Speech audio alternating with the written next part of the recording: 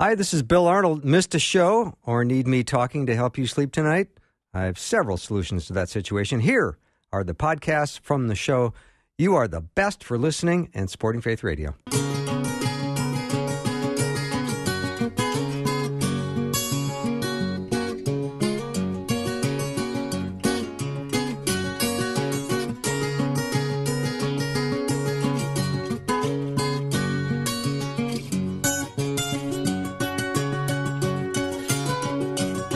And a warm welcome to Afternoons with me. I'm Bill Arnold.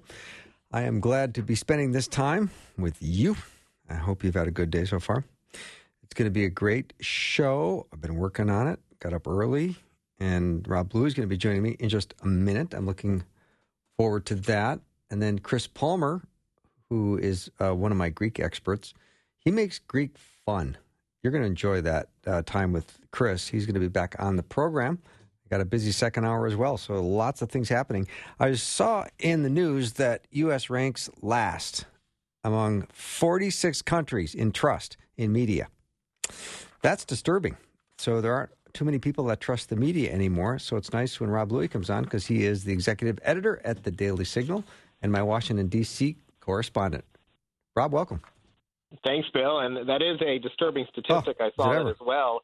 And I don't know how we restore that trust because it's been declining now for several decades, and the news media is not doing themselves any favors because it seems that day in and day out there are always new examples that you can point to of where that trust is eroding, and I think in some cases deservedly so. Journalists are being irresponsible with the responsibility that the public has entrusted them in terms of presenting fair and accurate news. I think they're increasingly taking sides and not being transparent about it. Look, we we tell you who we are at the Daily Signal. We don't hide it, and I think that's quite clear with Faith Radio as well. I mean, you clearly identify yourself as a station that has a clear point of view. And I think that that's what the American people want. I think that that's one way to restore that trust is let's be honest with people and not pretend that we're unbiased when, in fact, it's hard for anybody in this day and age to be unbiased. Yeah. We all have our own different perspectives, that's for sure. The article said, Rob, one explanation they thought, and maybe not necessarily the only one, is the extreme political polarization in the U.S. Well, that is true. And, yes, you tend to see that conservatives or Republicans are definitely the trust level is lower with them than it is with Democrats or liberals. But I think that, just as we saw, the interesting thing, Bill, is 4 years ago, you had a situation where many Democrats felt that the 2016 presidential election was unfairly decided, and they had a lot of trust issues with the electoral process. Mm-hmm. And now fast forward 4 years, and you have Republicans and conservatives who feel the same way. I mean, I've looked at some polling data that suggests that, upwards of 20% of Republicans don't think our elections are secure based on things that President Trump continues to say and other things like that. So I think that there's the institutions themselves, whether it be media, whether it be government, whether it be corporations in some cases, it may even be religion. There are some big changes happening in our country right now, and I think the disruptive nature, particularly in the media space, has created a situation where new voices have been able to emerge, and new platforms in terms of how people get the news through social media and through other means. That's all, big shakedown that's probably going to take years, if not decades, to sort itself out. And in that process, it's really incumbent upon journalists who have been those gatekeepers of news and information to do their best to present information truthfully and fairly. Mm-hmm. Rob, what story in Washington, D.C. is getting the most oxygen right now? Well, there's a couple of things. Number one, this is the big week for Supreme Court decisions. So we didn't see some of the big ones today, but we expect to see them on Thursday, Bill. So 2 days from now, you're going to have two major cases, which I think will have big implications for what happens in Congress and probably sets the tone for some of the big debates that we have later this year. One of them stems from Arizona. It has to do with this idea of vote trafficking, where people can go and use different means of not only collecting ballots, but soliciting particular individuals and encouraging them to vote. And it's really a whole different take on how the voting process works. And Arizona wanted to make some changes to that, and then faced a lawsuit from the Democratic National Committee. The other one has to do with Americans for Prosperity, and it's really about donor disclosure. How much information should a nonprofit organization, a charity, have to turn over to the government or make public? And we know going back decades to the time of the NAACP when they faced a lawsuit, or they themselves challenged this notion that they should have to turn over their donor list, because obviously there was a time period in our country where if the NAACP turned over its donor list, those people could have faced, severe consequences from some racist elements of our society. And so I think today we live in a culture of cancel culture and woke mobs. There are nonprofits and charities that want to keep their donors private if somebody requests anonymity. And so the Supreme Court's going to be deciding those two big issues. And I bring those up because they both have to do with this notion of money in politics and our electoral system. And that's really where members of Congress are concentrating a lot of their attention. We saw last week the vote on S1, or the For the People Act, go down. And so Democrats right now are trying to think about what are the next steps that they take when it comes to election laws. Texas is going to be having a special session in July. So a lot of activity still on this whole issue of elections. That's one big issue. The other one's infrastructure, which we can get into, or we can shift to another topic, Bill. But there's no shortage of debates happening in Washington, that's for sure. Yeah, I would love to hear your perspective on the infrastructure bill, where it's at and where it's headed. Well, I think that, this is one of those areas where you actually have Republicans and Democrats who have found some common ground with President Biden in the White House. Whether that lasts is a big question on the minds of a lot of people. It appeared that even just 2 hours after the president signaled everybody to come out into the White House lawn and celebrate this compromise, that he himself had undermined it, because he came out and said, well, this bipartisan deal is good, but I'm not going to move forward on this. In fact, I'll veto it if we don't get this larger partisan bill that he wants to pass kind of simultaneously. He walked back some of those comments on Sunday, which was an encouraging sign to those who support the infrastructure bill. But it's still a big question as to whether Speaker Pelosi and Majority Leader Chuck Schumer are going to allow that to happen. Because really what the big debate here is, you have the progressives or the left wing of the Democratic Party who wants to spend trillions of dollars. Some have put the estimate at $6 trillion in terms of spending, where you lump in all of these various plans that the Biden administration has put out and put them all together into a legislative package. And they want to put that through Congress on a straight party line vote. So it would have to pass the Senate really 51 to 50, because Vice President Harris would cast the tie-breaking vote. And then you would have this much smaller package that Republicans and Democrats agreed upon. Well, Republicans are left scratching their heads saying, wait a second, that doesn't sound like it's a deal to me. You don't have a handshake agreement with the president on something and then have him come back and say, well, actually, I'm not going to do that unless you give me this other thing. And that's essentially the world we find ourselves in right now. But it's interesting to watch. I think the American people want good roads and bridges. That's what they care about. I'm sure that's what many of your listeners want. They want to make sure that if they're traveling down the highway, that it's going to be safe. And there are some other infrastructure improvements, probably like broadband, that that can help communities across our country. But when you start tacking on extraneous things to so-called infrastructure bills that really have nothing to do with what we traditionally define as infrastructure, that's where I think things start to break apart. And so as encouraging as it was to see Republicans and Democrats finally getting along on something, it's far from a done deal. Rob, when we talk about infrastructure, the first two things that always pop into my mind, of course, are roads and bridges. Are there other components in an infrastructure bill? Is there electrical grids? Is there other things that need improvement as well? Well, sure there are, and there's a lot that some constituencies want in terms of green energy and to address climate change. Mm-hmm. And so, of course, so you could, for instance, electric car charging stations. Could the federal government spend money on that and provide states with the resources to install them? Now, I think that it's a question about whether or not that's a good use of taxpayer dollars.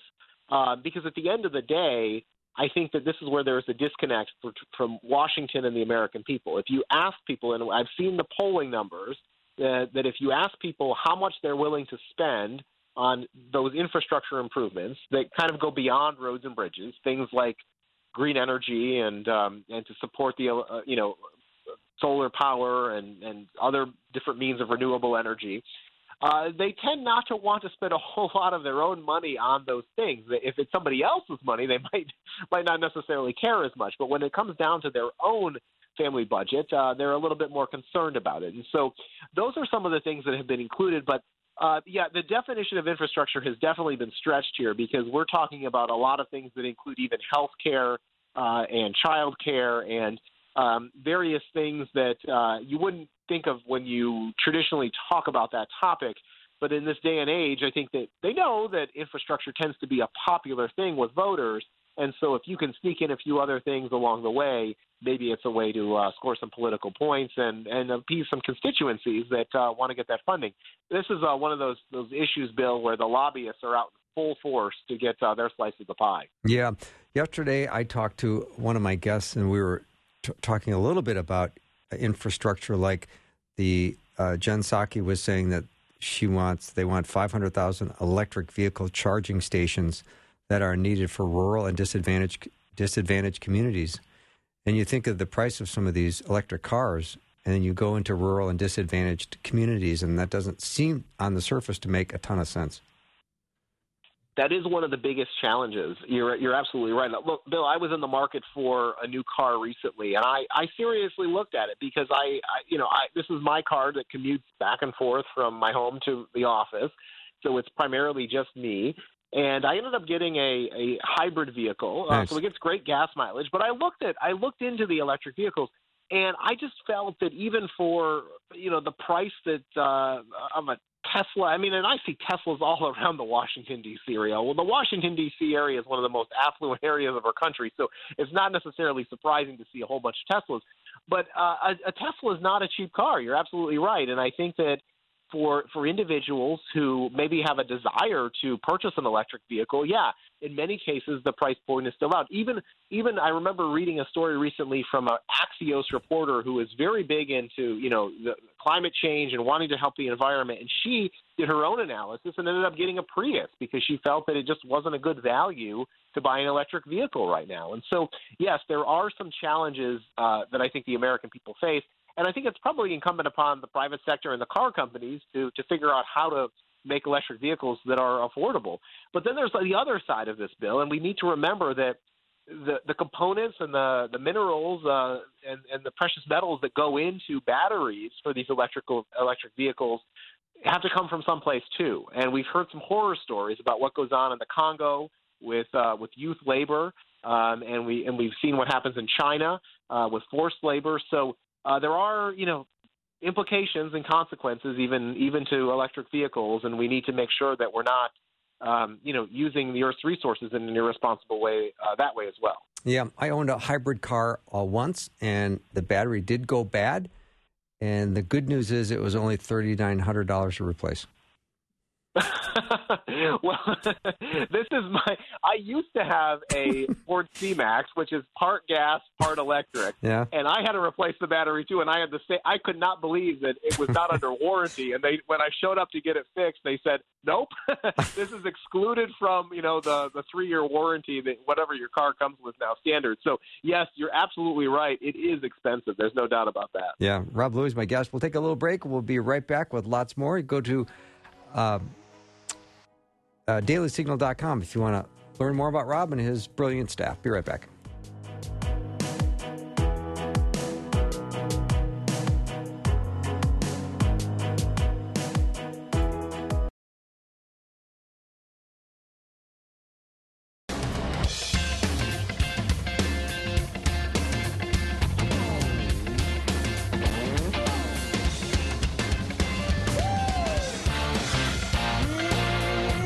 Welcome back to the show. Rob Louie is my guest. I'm going to give him an option right now. Do you want to talk about China and what's going on with their secrecy and how it affects us and COVID-19, or do we want to talk about the border and the vice president's trip there? Your choice.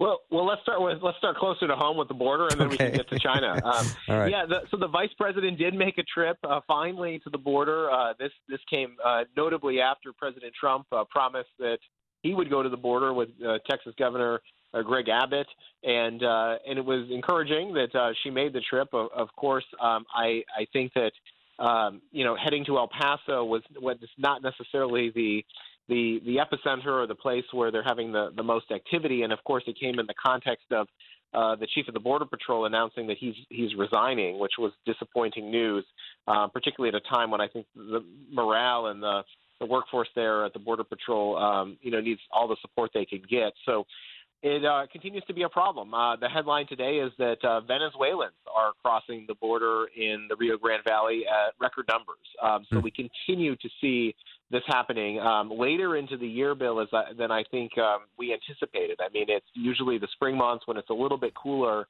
as opposed to the summer when it's obviously getting stifling hot that you're seeing people making the trek. But yeah, I think that we need to do two things. I mean, yes, I agree with the vice president that we need to get to the root cause of this. I mean, I always believe that's an area. I wish that we could get to the root cause of some other challenges in our own country. You and I have talked about plenty of those in our weekly visits. But yes, I think that if we can figure out ways in which we prevent individuals from even making the dangerous trek in the first place, that's a good thing.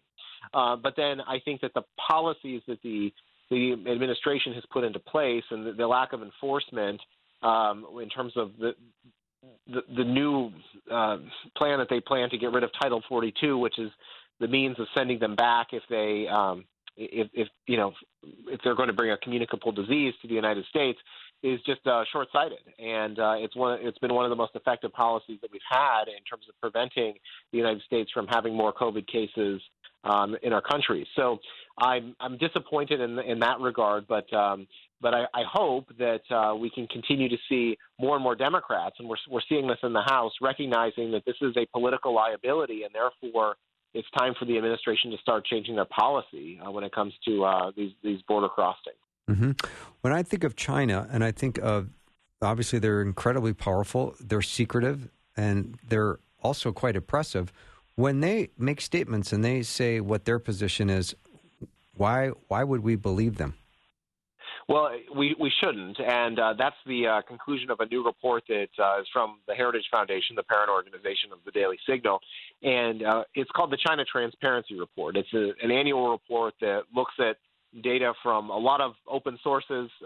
It also looks at information from the Chinese Communist Party and other government entities there, as well as some private non-government entities. And what it finds is that whether it's China's economy, its investments, its work on energy and environment, human rights, military, technology, there is a lack of information. Openness and transparency is not a hallmark of the Chinese government, and that is probably not a major surprise given the authoritarian or totalitarian way that it operates. And we have to look no further than what happened with the coronavirus and the fact that China, for many months, was not open and still isn't really being open and honest with the world community about the origins of the virus and providing those necessary warnings that I think would have saved so many lives and prevented so many people from ever getting sick had they taken more responsibility up front.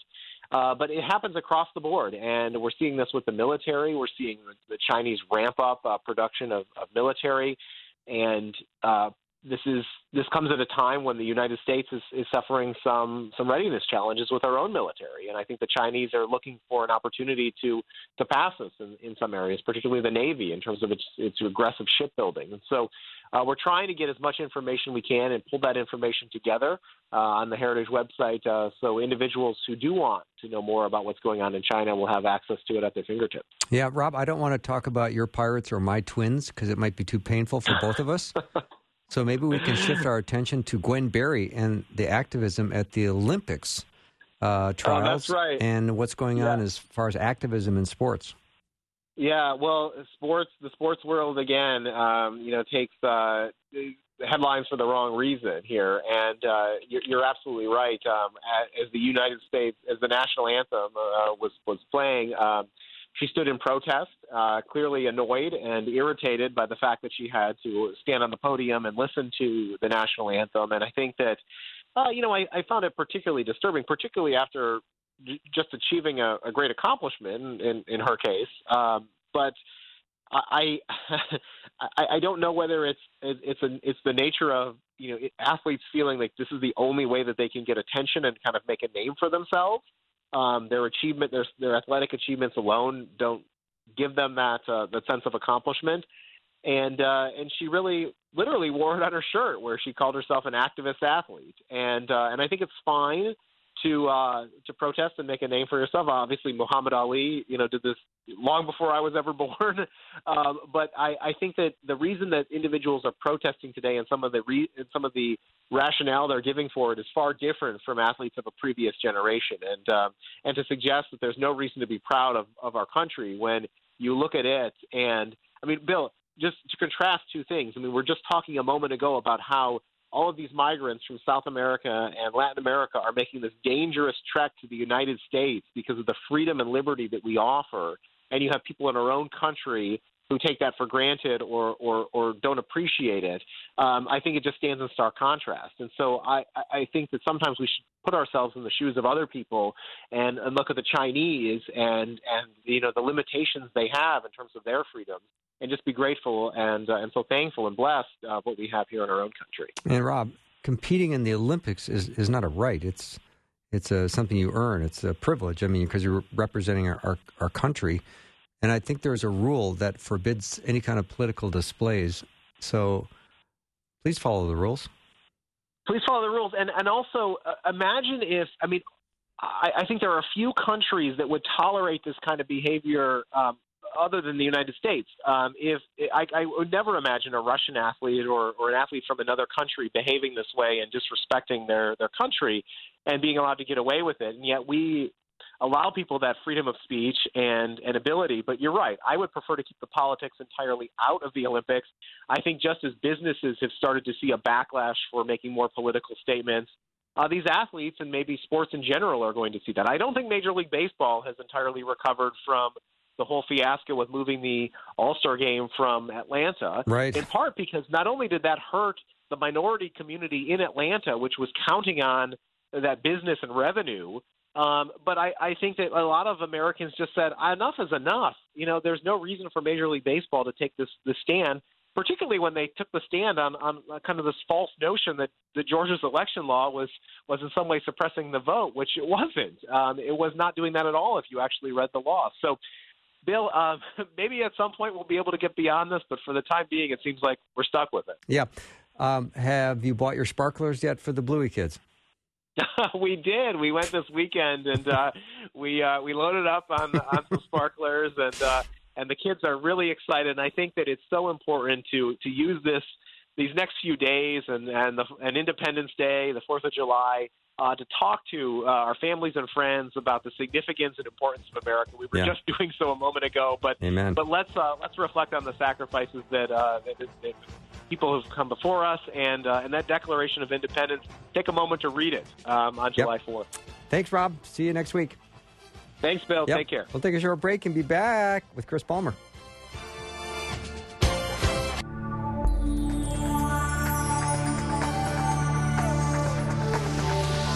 It's the afternoon show with Bill Arnold. Prime time, drive time. Let's get it started.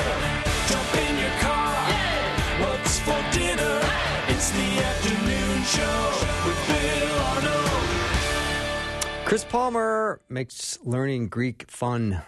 After studying some Greek with Chris, you'll even have a newfound appreciation for your Greek yogurt.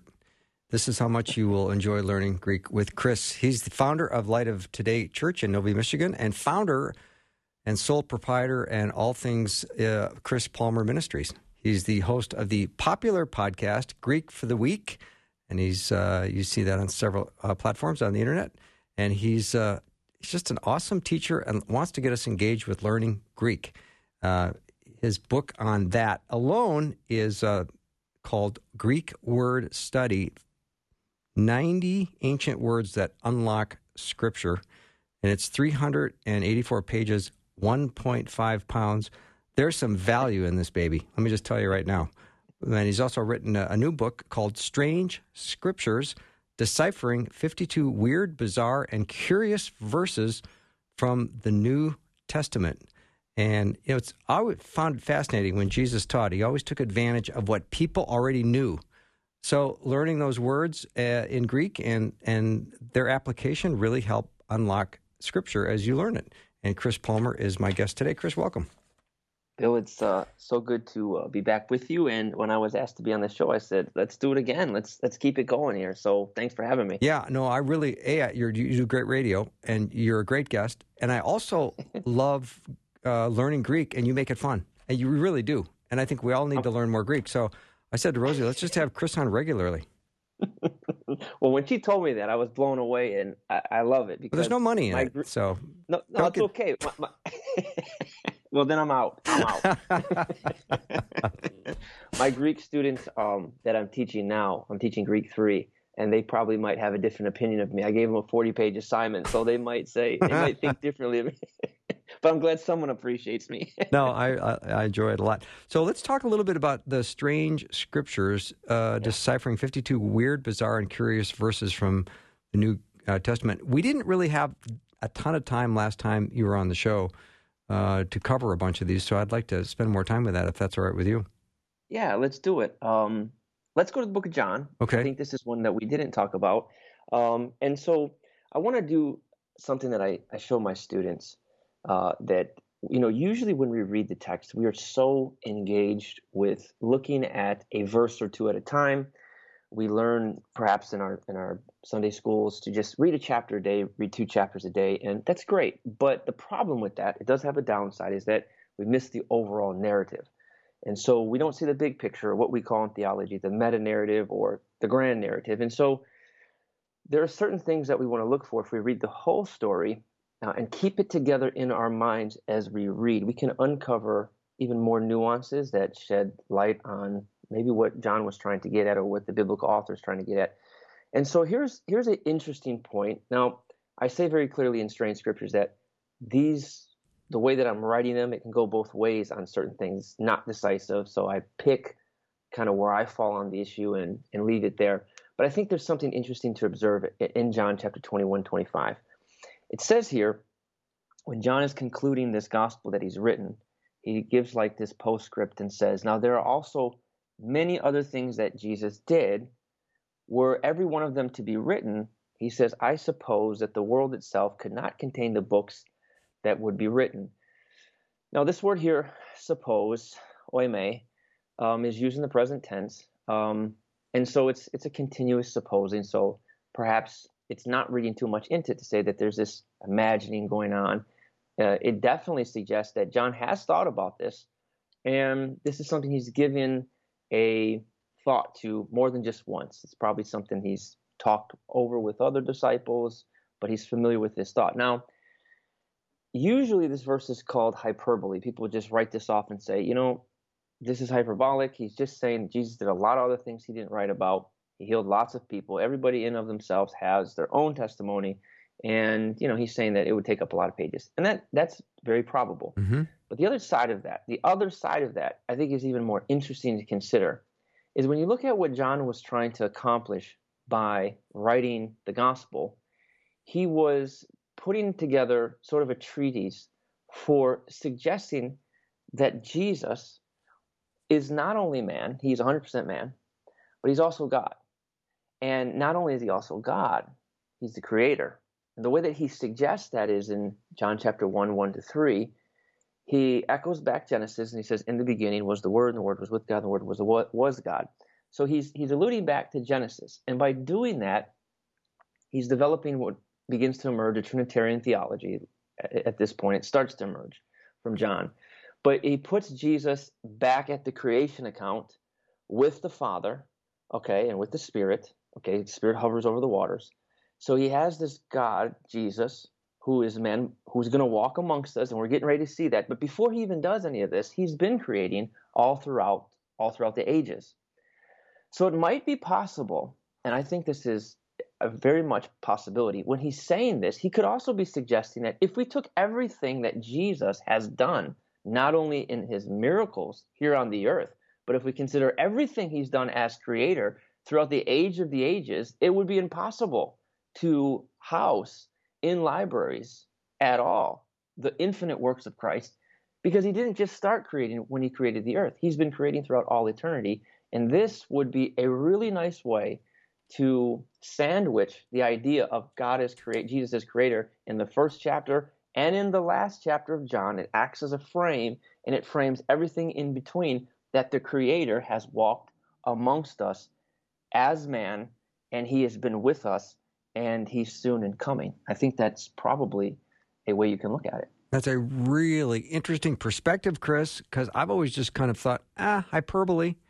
But now when I think of the creation from the ages of ages, like you say, that is a spectacular thought. And it makes eternity even more exciting to think of all the things we will learn and things that will be made known to us. You know, it's not actually unpopular in scholarship to find that as you go through Johannine scholars who kind of look for the grandness of Jesus as creator. I mean, to really understand John, it's best to look at Jesus as creator. A lot of the miracles that he does attest to that. Actually, all of Jesus' miracles, not all, I would say from chapter 1 all the way to chapter 11, everything Jesus does, the idea of water is central to that. And so Jesus is, turning water into wine. He's with the woman at the well. She leaves her water pot behind. She draws living water. He tells Nicodemus, be born of water of the Spirit. He's calming the storm. He tells the man to go into the pool and wash. I mean, you have all of this narrative that's centered around water. And John's theology begins, you see, we believe he wrote John, I believe he wrote John, not just John, but Revelation. He mentions the sea in Revelation as sort of being a chaotic thing. The beast comes out of the sea. You have the saints are next to the sea when they sing the song of the Lamb, which represents sort of chaos. And so John's perspective of water in Revelation is chaotic. And Johannine scholars would believe that John and Revelation connect. So Revelation sort of finishes off some of the ideas that he has in John. So if water is chaos, I fail to say that if water is chaos, what you see Jesus doing, and that would allude back to Genesis 1 when you see water on the earth, what Jesus is doing in John, when he centers around the water, is he's putting order back into chaos.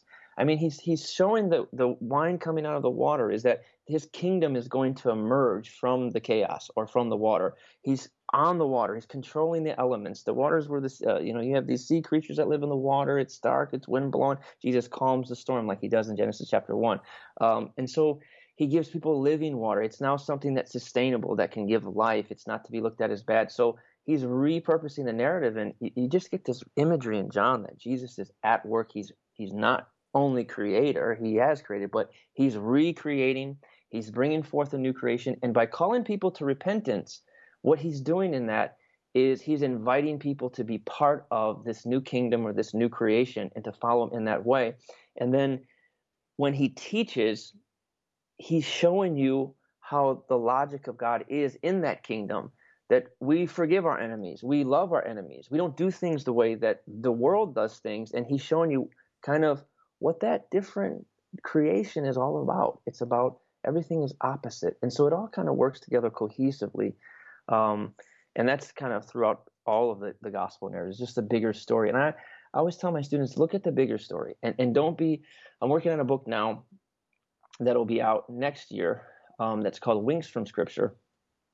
And it's these oddities, these subtleties that we see in the biblical narrative, but we don't see it obviously and right away. They're just subtle hints, and some of the ways that those develop are through some of the characters and how they unfold and how they develop. And so you have to read very carefully and appreciate the story for the story's sake and what the story is trying to tell you. So I think it's a very fruitful thing to look for the bigger picture and see how it theologizes from that perspective. Do you sleep much? Do I sound like I'm a ranting? No. It's to think about all this and then to be writing your books. And I want to say that Chris Palmer's book that we're talking about doesn't even come out until August. He's already talking about the one he's going to write after that. So I was just thinking, you're not sleeping at all. That's what I'm guessing. I laugh because we always joke about how theologians like to stay up late at night and get revelations from God. We got our candle like Scrooge McDuck with our candle, and So even in John chapter 3, I'm kind of down a different direction now, but when we talk about water and Jesus says, unless you are born of water and the Spirit, when you read that, Chris, do you think that that water is that living water that he offers? Yeah, I think that it could be. I mean, the way that you look at it, the way that the Greek reads right there, the word there, and it could be a connective conjunction, which would mean born of water, and secondarily the Spirit, or it could be something that is clarifying. It could be born of water, even or namely the Spirit. So he might be saying, be born of water, which is the Spirit, or he could be saying, being born of water, which would be some sort of born again experience, or some would take it as water baptism. I don't think that's what he's suggesting at that point, because water baptism hasn't been introduced in the Christian form that we do it at this point. At this point, he hasn't done that, which would be the Spirit. So I think he's talking about he's introducing the Spirit. I think that's extremely important because now we have a Trinitarian theology. We see the Father in John chapter 1. We see the Son. He's introducing the Spirit here. And so this is where Trinitarians start to align. And then, you've seen that in Christ's baptism and Matthew's account, Luke's account. So I love that John is very Trinitarian, and he makes it clear that there's this mystery of the Godhead that we begin to accept, and that he'll start articulating even later in his letters. But he's showing you that salvation cannot come without the work of the Trinity being involved in it. Jesus is referring to the work of the Spirit in salvation. Okay, in order for the Spirit to regenerate, it takes the work of Christ to do that on the cross. For Christ to have that work on the cross, he's sent from the Father. Okay, and he's empowered by the Spirit. And so the way I look at that is seeing the Godhead at work as, because of the Godhead, I can have salvation. Because of the Godhead's plan, there is redemption through Christ, okay, by the power of the Spirit and reconciliation to the Father. It's just a marvelous plan when you look at it. Yeah, it is indeed. Chris Palmer is my guest. We're going to take a short break. The book we're chatting about is not even out till August, but it's called Strange Scriptures, Deciphering 52 Weird, Bizarre, and Curious Verses from the New Testament. And he also has written a book called Greek Word Study, 90 Ancient Words That Unlock Scripture. We'll be right back with Chris in just a minute.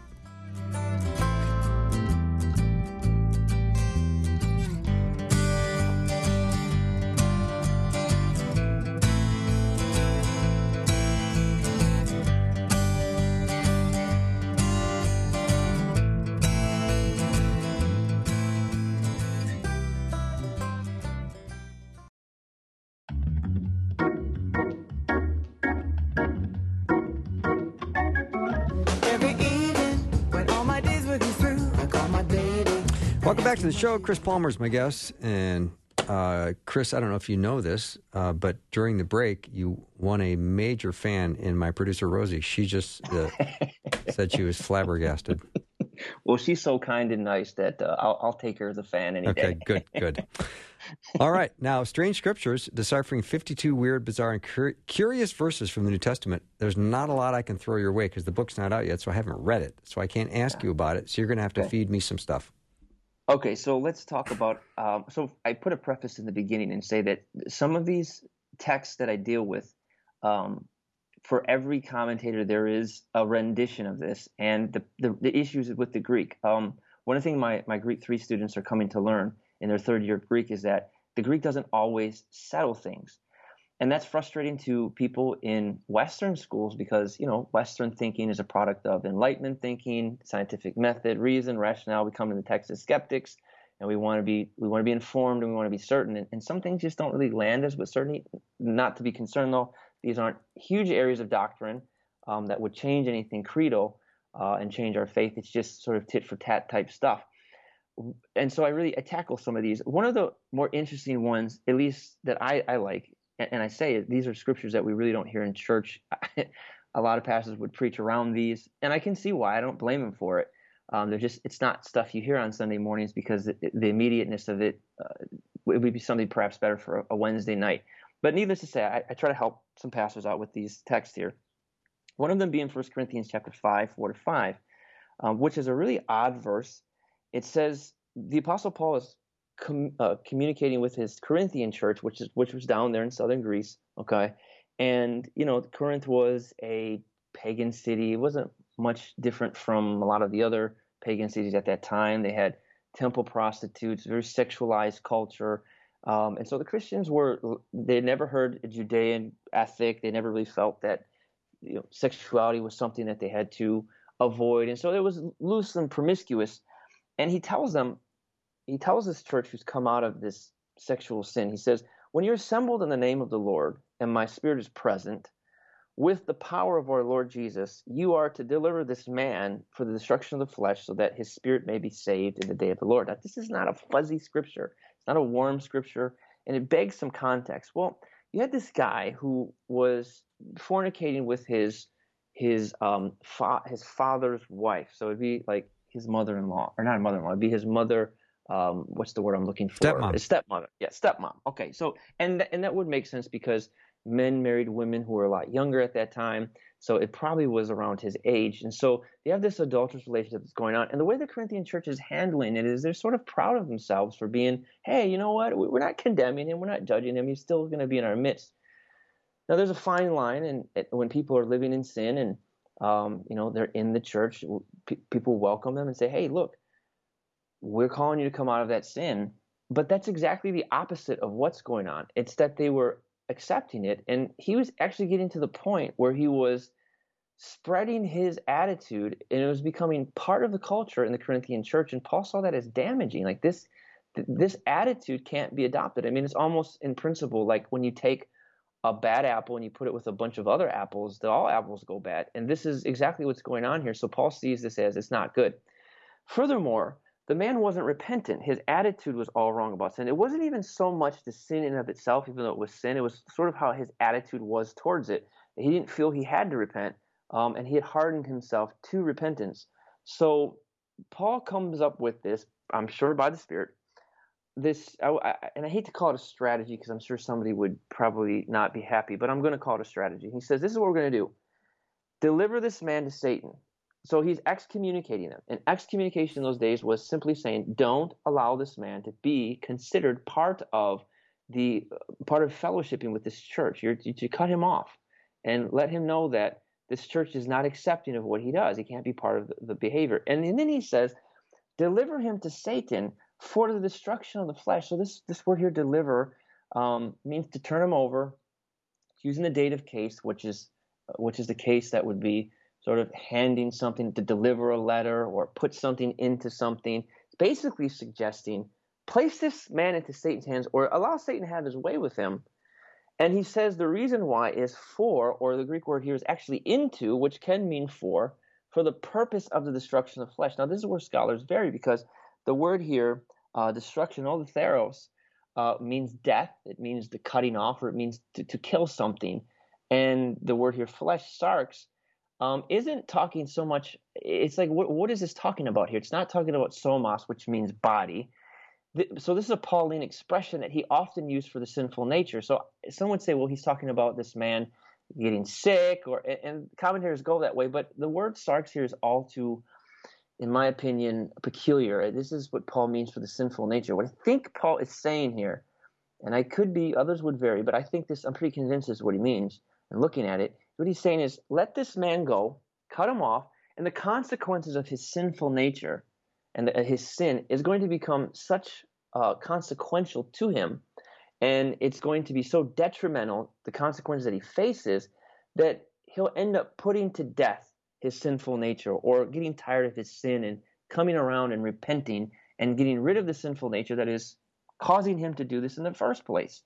So you don't see that this is vindictive or it's malignant, because he says after this, so that is, or ina, so the ina clause follows this. The word ina, or we translate so that in English, is like for the purpose of. This is the reason we're doing this. It's not because we don't like the man. We want his spirit to be saved in the day of the Lord Jesus. So this ina clause here, I think, backs this, that he's putting two things in contrast: the sinful nature versus being saved or being redeemed here. And so when I teach this, it's a tough lesson in love that Paul is talking about. He's basically saying, don't strive with this man anymore. Just let him go ultimately trust in the provision of God, that God even has sovereignty over Satan.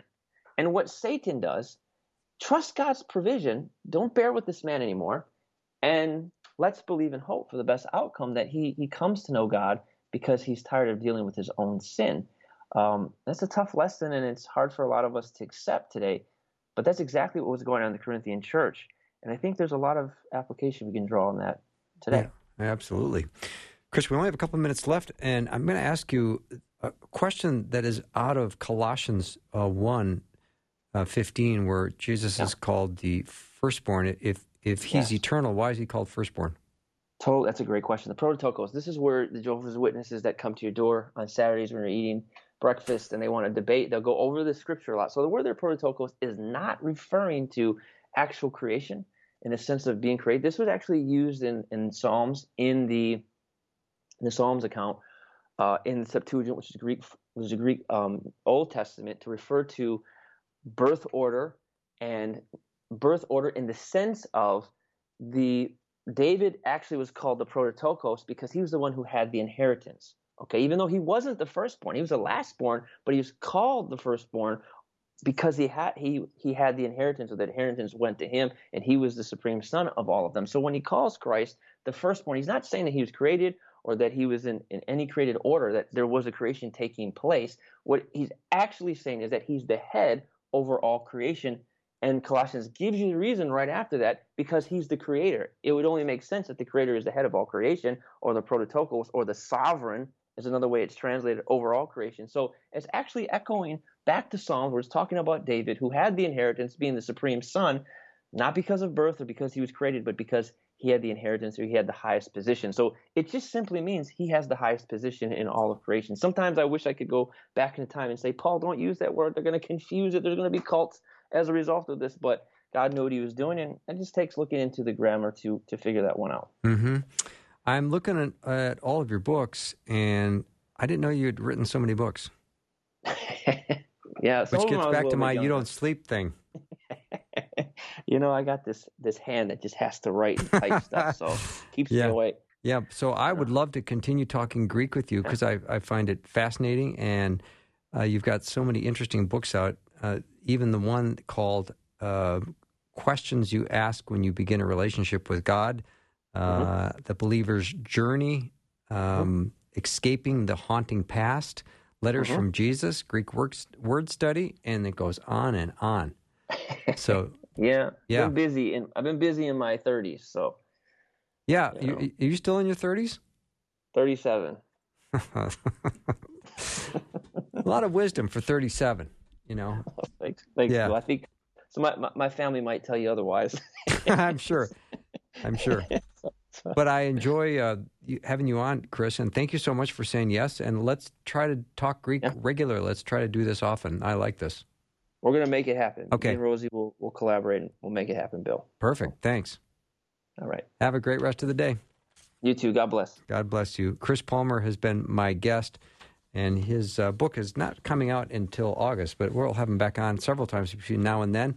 Maybe I'll twist his arm, and towards August at the release date, I'll get half a dozen copies to give out to listeners, because that's always a nice little thing to have as a little drawing for the book. So we'll hopefully do that in August. So we're going to take a little break, and then we've got hour 2 coming up. And I'm so glad you're with me today. I'm looking forward to spending more time with you, and we'll be right back.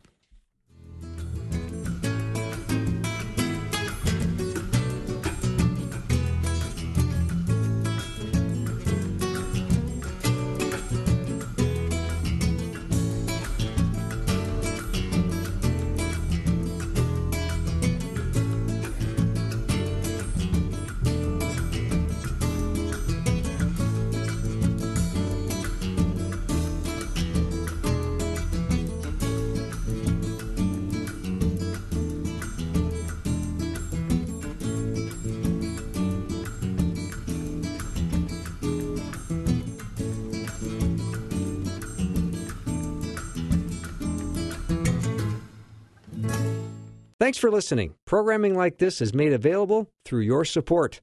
Information available at myfaithradio.com.